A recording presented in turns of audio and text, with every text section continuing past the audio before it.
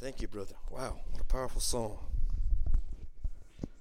The scripture says in Romans chapter 12 that it's just our reasonable service, that if Jesus gave his life for us, we ought to give our lives to him. Amen? And so that song is powerful because it's founded upon the truth of the Word of God. And man, I love that tonight.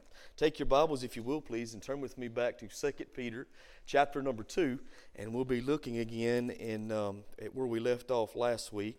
Now, before we do that, I've just got a few things that I want to share with you tonight. Just some things that has been on my heart all day. And we'll go as far as we can in 2 Peter tonight when we get finished. But I've just got to share some things that has really just burdened me. You know, today being September the 11th.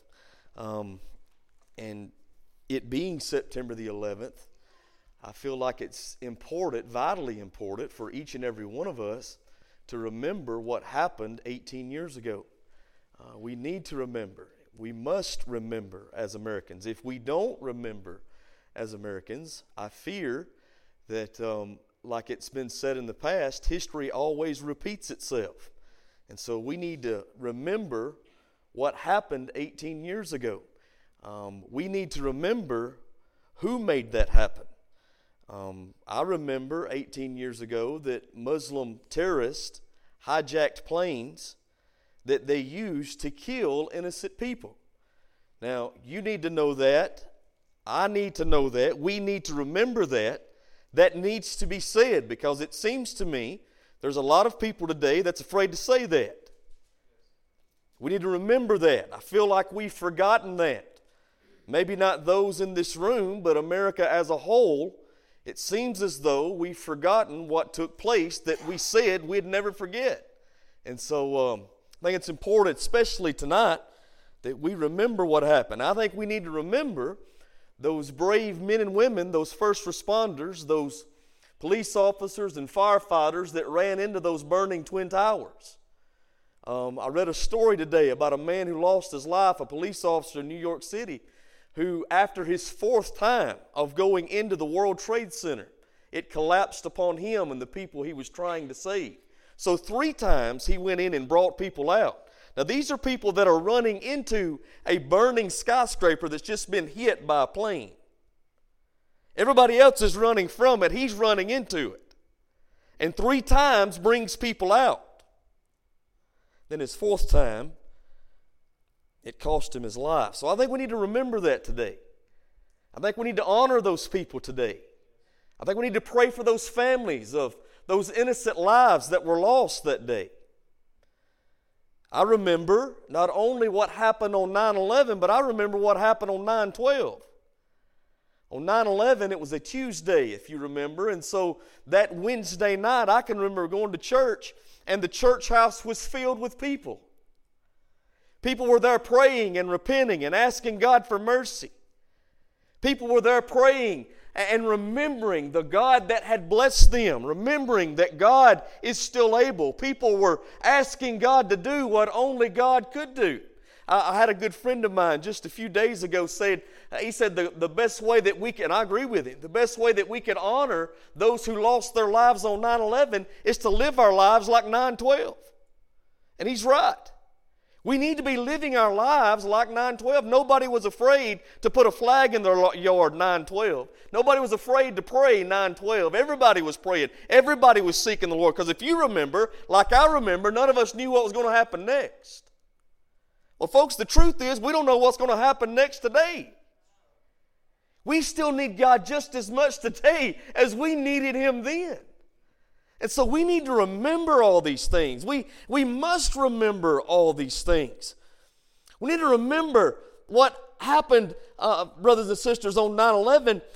But we also need, to not only remember what happened, but learn from what happened. Because I believe with everything in me, 9/11 was a wake-up call for us all.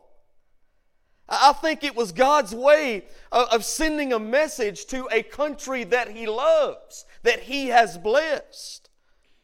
And I fear that Since that time, we've been lulled back to sleep. We did wake up, and on 9/12, we saw the evidence of that. And for a few days after, maybe a few months, maybe for some even a few years after that, we were awake. But guess what? Now we've hit the snooze button. Y'all know what it's like to hit the snooze button, don't you? I know what it's like. The snooze button for a long time was my greatest enemy. I mean, I would hear the alarm go off, and because I felt so good wrapped up in them covers and on that nice soft pillow, because I was comfortable, I was enticed by those things to get back into the bed, so I'd hit the snooze button. And I think that's exactly what America has done since their wake-up call as a whole. And I think that's evidenced by what we are seeing happening in our world today, and what we have seen happen since that day 18 years ago. Now, like we have been enticed, physically speaking, by a nice warm bed and hit the snooze button, let me tell you what I believe. I believe America has been enticed and hit the snooze button because of the lie of political correctness. We've come to the time in this nation where we're no longer willing to speak the truth. We're much more willing to believe a lie and to live out a lie, or to at least live with a lie, because we're too afraid of hurting people's feelings. We're too afraid of calling right and wrong. We're too afraid of saying what we know to be truth. And let me tell you something, folks, that is enticement from comfort as well, because how many of you know to be politically correct is comfortable living? You never offend anyone. Well, I've got some good news for you that you need to get a hold of, that we all need to get a hold of. If you're wrong, you need to be offended.